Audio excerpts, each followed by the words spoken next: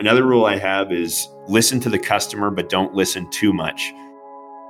You'll talk to a lot of people in marketing that'll say, yeah, we're going to do customer surveys and understand what customers want and then go build that. And what I find there is, the classic example, nobody knew they wanted an iPhone and now everybody has an iPhone. It takes a little understanding of people's traits, the challenges they have, their desires, but then it takes a little bit of innovative product development from the company side to really come up with breakthrough technology. My name's Andrew Smith, the founder and CEO of Outrider.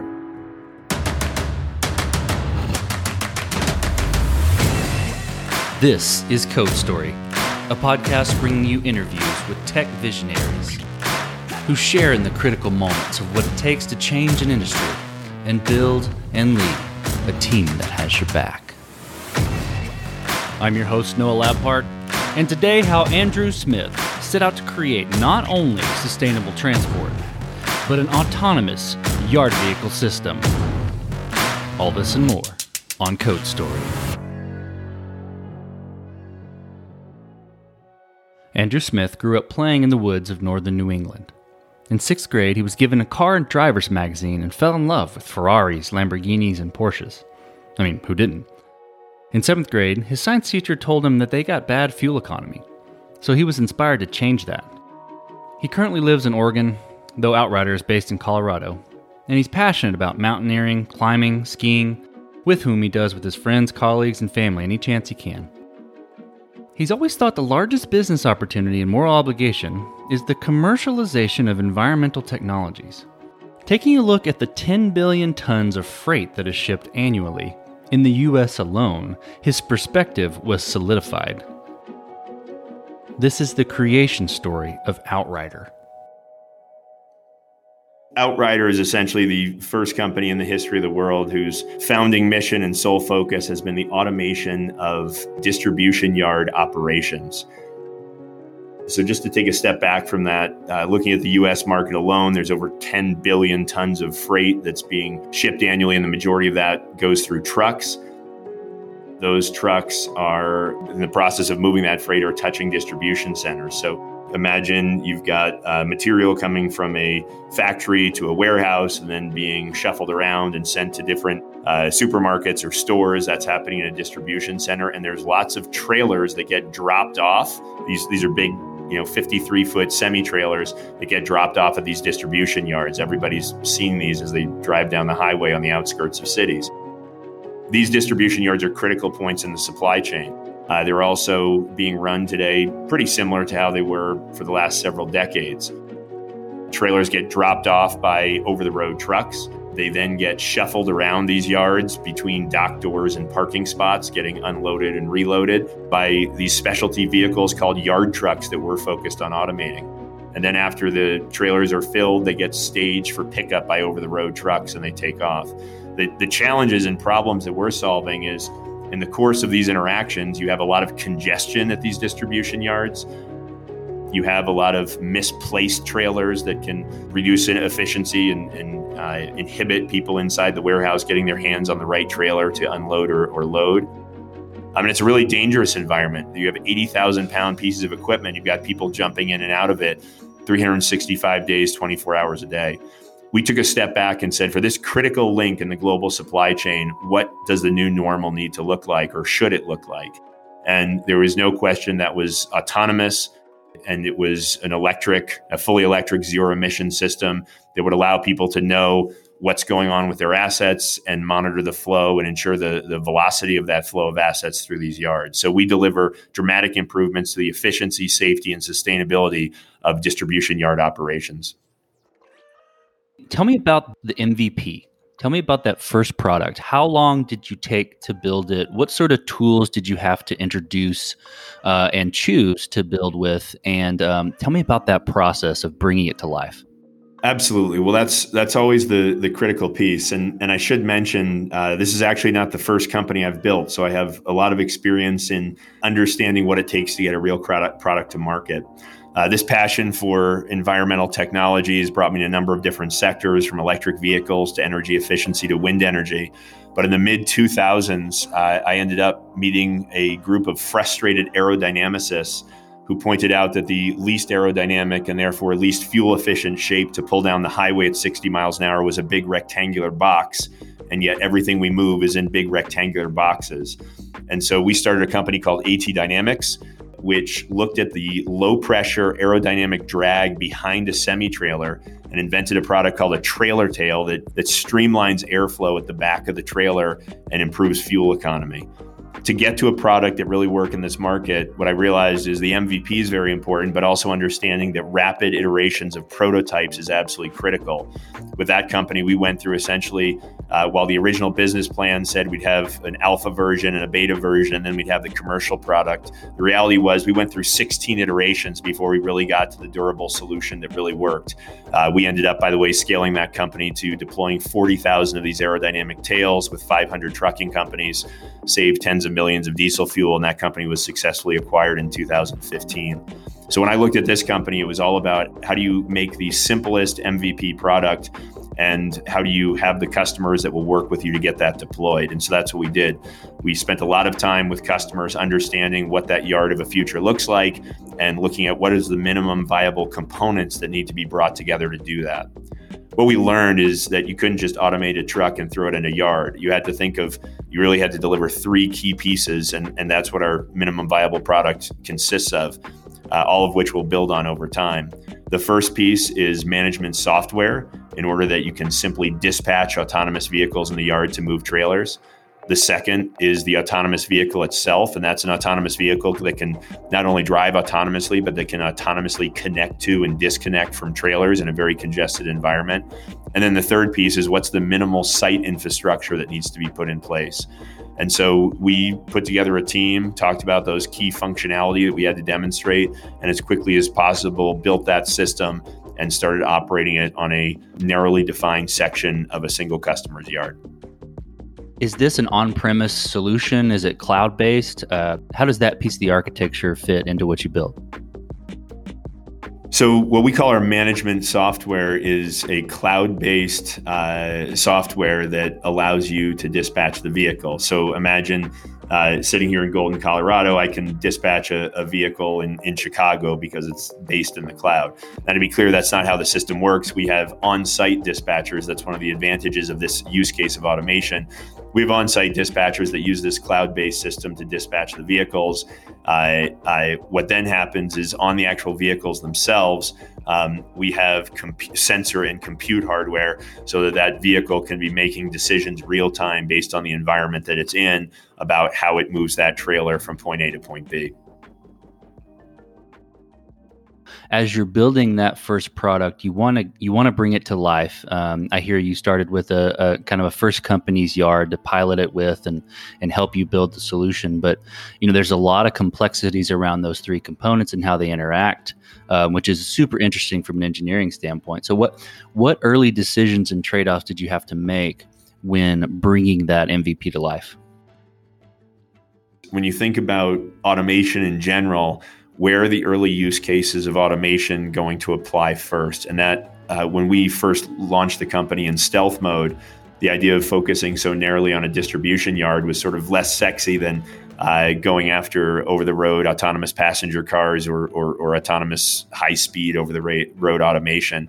And as people sort of recognize the safety challenges of those applications, it becomes more and more of a no-brainer to start in these distribution yards. So the first thing is to really look at a startup from what's a tractable problem that you can provide an exponentially better solution to. Then within the idea of yard operations, there are also a lot of different levels of complexity of the yards you focus on. So like we said, we focused on specific use applications within a yard, limiting down that problem set even further. So you can imagine in literally over 50,000 trucks a day in the United States in these distribution yards are moving trailers just from a set of parking spaces a couple hundred feet to a set of loading docks. So we worked with these pilot customers. We started with one. We now work with multiple Fortune 200 companies, but we started with those very simple use applications. And then in terms of other things we can do to simplify the MVP, we basically said, hey, our management software over time is going to show us vehicle health. It's going to have the ability to, or it has the ability to provide remote operation support, all these things you can do with our cloud-based interface. But to start, you just have to get the very basic in place so you can tell a truck, go from point A to point B. Likewise, on the autonomous vehicle, we knew it had to connect to trailers. We knew it had to move. We chose to move at very slow speeds with minimum obstacles and perception requirements. So you can sort of take each of these subcomponents and strip them down to the bare minimum. And then the final key thing is once you get that MVP to the bare minimum, it's finding the right people that can own those systems and iterate upon them from that MVP to what eventually becomes your scaled systems. How did you progress the product after establishing those components, taking down the components to the bare minimum on the MVP? How did you progress the product from there? And how did you decide this is the roadmap we're going to build? So one of my big learnings as an entrepreneur is you always start with selling and understand what are those real pain points that you can solve. And that helps you prioritize how that roadmap looks. Another rule I have is listen to the customer, but don't listen too much. So you'll talk to a lot of people in marketing that'll say, yeah, we're going to do customer surveys and understand what customers want and then go build that. And what I find there is, the classic example, nobody knew they wanted an iPhone and now everybody has an iPhone. It takes a little understanding of people's traits, the problem, the challenges they have, their desires.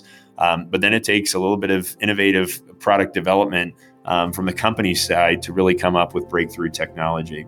So I think there's within our organization, as we evolve that MVP, it's all about understanding what our customers want, thinking if we can do things that customers want in unique ways that make the solution even better, and then iterating like crazy. And so obviously, we're setting up our vehicles so that we can continue to add functionality and capabilities to the vehicle platforms as the company progresses and takes on more and more complex applications within these yard environments. So you mentioned, finding the right people to build on that MVP, and that could be customers, but that could also be a team. So how did you build your team, and what did you look for in those people to indicate these are the winning horses to have on my team? So that's sort of the biggest question in entrepreneurship. I love the definition of entrepreneurship is mobilizing resources you don't control. Not only are you trying to create a great team, but you're trying to convince a great team to jump on board something that doesn't really exist in those very early days. Obviously, because I had past experience, there was some advantage there. But the number one thing is reflecting on why would someone want to join you and making sure you can clearly share the opportunity. You have to do that with customers, with investors, and with the team. So understanding what it is you're building and then being able to really clearly express that is number one for building a team. You have to have that capability in place. But then the second thing from a team standpoint is I did it all wrong in my first company. And the best way to phrase this is in my first company, I spent 10% of my time on team and 90% of my time on everything else. And in starting Outrider, the focus was spend 90% of time on team and 10% of time on everybody else, because the people you bring in really are those investments with unlimited return if you get the right people and you get them all working in the same direction. So I've spent a bunch of time pounding the pavement in California and Texas and Colorado before being introduced to some gentlemen who had started a robotics and automation company over 15 years ago called Perceptech that was acquired by Lockheed Martin. And this group had led essentially all the Department of Defense automated vehicle programs over a decade period. When we spoke about this tractable near-term opportunity for autonomous vehicles, they got really excited, having seen a lot of the real-world safety challenges. And so with a bunch of effort, a bunch of network, and some good pitching and some good luck, within about 60 days, we had 12 of the best autonomous vehicle engineers in the world join Outrider and be the foundation upon which to expand the team. Let's talk about scalability a little bit. So, in software, and I'm not a robotics guy, but I assume in robotics and to a certain extent, you have to build a solution from an MVP standpoint to get it working and to show that it can provide value. But there are different approaches to starting with scalability in mind versus doubling back and addressing technical debt. To make sure scalability is a factor in your architecture. So how did you and your team sort of approach that problem? I always make this comment to other entrepreneurs with regard to scalability. You can spend a lifetime building one really cool restaurant and sort of doing everything and looking over every detail, or you can spend a lifetime building a chain of 1,000 restaurants. It's the same thing. It's one founder building the same thing, and it really depends on where you focus your time.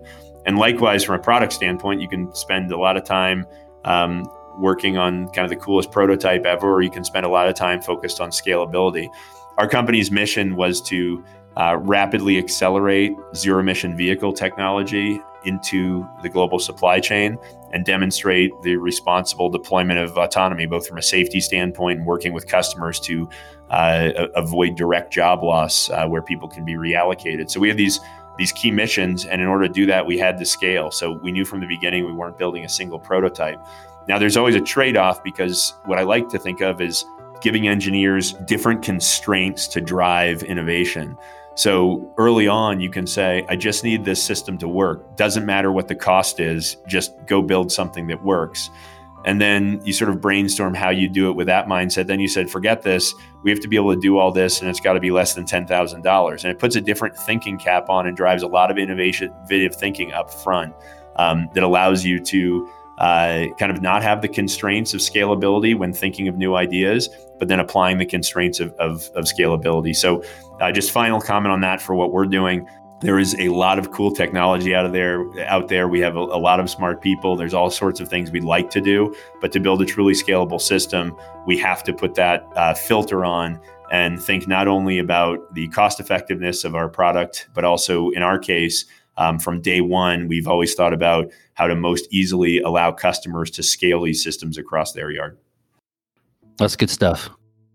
Well, as you step out on the balcony and you look across what you've built with Outrider, what are you most proud of? No question. The things that really energize me are threefold. Number one, having the opportunity to work with just an absolutely incredible group of engineers, people that in their domains are so incredibly genius, is really an honor, and it's super energizing to be around this group. We had to assemble people that were experts in software, hardware, autonomous vehicles, robotics, logistics, and it's a truly unique group of people. So that's number one. The second thing, which as a founder entrepreneur is just incredibly rewarding, is to sit in front of our headquarters where there's now over 100 people working, or at this point in time, part of that people, and a lot of those people are working at home sometimes. But to see vehicles and the team, and then flip through the original business plan from back in 2017, and just sort of being inspired by the fact that you can take something from literally an idea and turn it into something real is something that is an amazing experience. And then finally, when you walk into our office, a couple of the pictures in our lobby are big pictures of scenes from the Arctic National Wildlife Refuge, which is this absolutely incredible Jurassic Park-like piece of untouched wilderness. It's sort of the last area on the northern coast of Alaska that hasn't been drilled for oil. And it was one of my inspirations to continue work in sustainable transportation. Basically, our efforts and demonstration that electric vehicle platforms rather than diesel platforms are the far superior truck platform, especially when combined with autonomy, means we have an opportunity to drive out 50,000 diesel yard trucks that are currently sitting there idling in distribution yards, spewing out emissions on a daily basis, to accelerate the conversion to electric, reducing carbon emissions, enhancing safety and air quality for people working around those vehicles, And from my standpoint, being a big outdoors person, allowing us to preserve more places like the Arctic Refuge that do not need to be developed for oil development. Tell me about a mistake you made and how you and your team responded to it.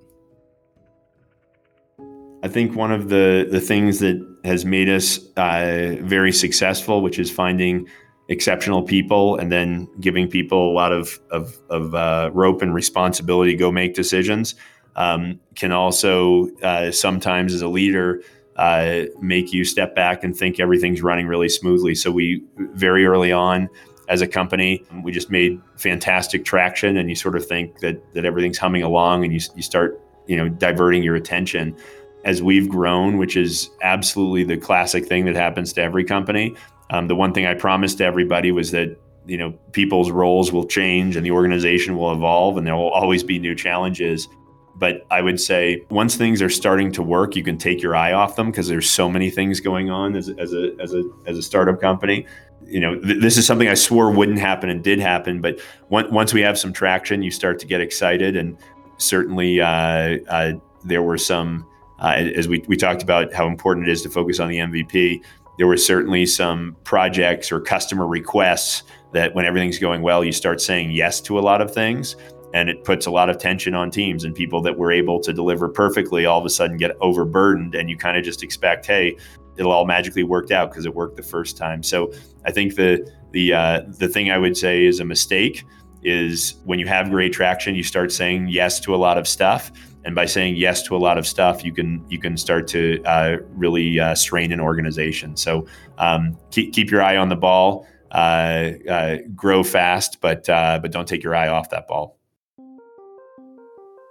What does the future look like for the product, the Outrider product, and for your team? So obviously, when looking forward, the best thing is to go define it. But we as an organization are really unique in that we were custom designed and built as a company to focus on yard automation. And what that required is bringing together the software expertise, the hardware expertise, the robotics, the logistics, what I mentioned before. And so this team truly has the capability to automate any sort of industrial platforms. It has the ability to do over-the-road automation. It has the ability to do all sorts of specialty robot applications. However, in front of us is this multi-billion-dollar opportunity to automate yards and drive more efficient, safer, and more sustainable logistics chains for the largest companies that supply everything we eat, wear, and build with. And so at this point in time, with that whole idea of keeping the eye on the ball, Outrider is very focused on scaling its technology across thousands of distribution yards, tens of thousands of yard trucks, and nailing that in the near term. Let's focus on you for a second, Andrew. Tell me, who influences the way that you work? Tell me about a CEO, a architect, a person. It really could be any person. Name a person you look up to, and tell me why. Well, I will certainly give a shout out to Elon for doing an absolutely exceptional job with Tesla, and I'll sort of make a comment there. I mentioned that in my early childhood days, when I was interested in vehicles and sustainability, it certainly crossed my mind to be in the electric sports car space. But Elon's done such a great job with that; it allowed me to go work in trucking. So understanding what a new normal can look like, and then being tireless in your pursuit of that is an exceptional quality. And I think Elon set the bar for where we should all think about in terms of driving sustainability into everything that we do. I will also give a call out to my wife and children during this process. I had a really funny thing where with my first company, I was giving with my first company after my first child was born, I was giving a presentation to entrepreneurs where I said, I will never invest in a company where the founder has children, because at that period of time, there was no way I could balance everything I was doing, or there was no way I could see that I could balance everything I was doing with raising a family at the same time. And what I've learned since then from my 3 children, now ages 9, 7, and 5, and wife, is that actually by prioritizing family and key passions with your business, all it does is drive you to be that much more efficient and focused in how you build the company, and that much more focused and efficient in empowering your team to build the company with you. So I'll throw kudos out to Elon and a huge thanks to my wife and children for ensuring my priorities were right, so that I spent the right time with the company as well as with them. So if you could go back to the beginning, the very beginning, when you were considering this idea or building that early, prototype MVP, what would you do differently, or where would you consider taking a different approach? Early on, we did a pretty good job stripping things down to the essentials.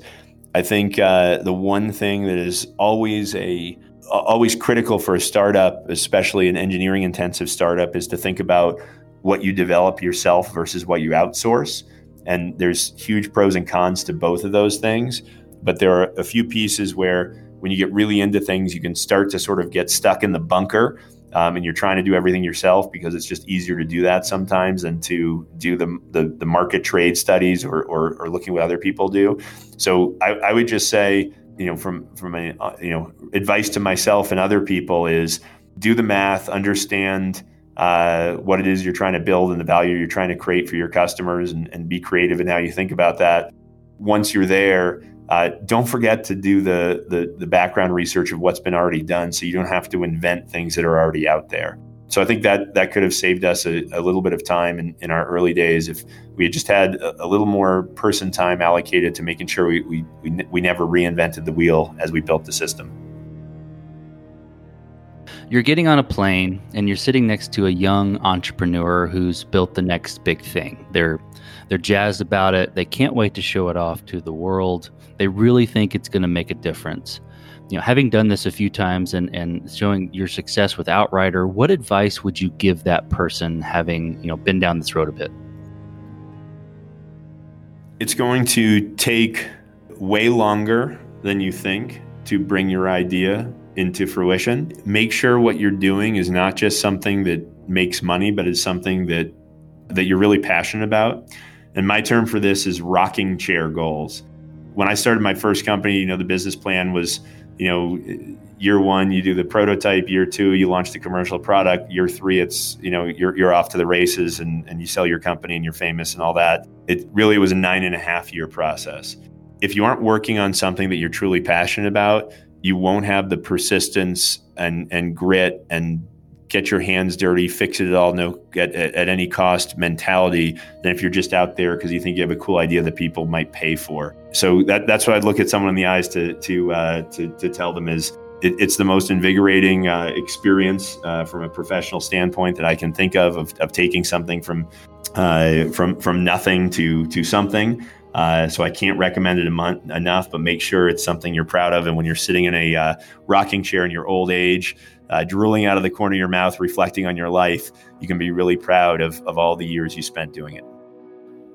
Absolutely fantastic advice. Landry, thank you for being on the show today. Thank you for telling the product creation story of Outrider. Noah, thanks so much.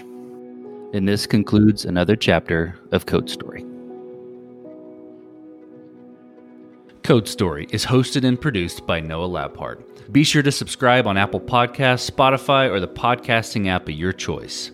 Support the show on patreon.com/codestory for just $5 to $10 a month. And when you get a chance, leave us a review. Both things help us out tremendously. And thanks again for listening.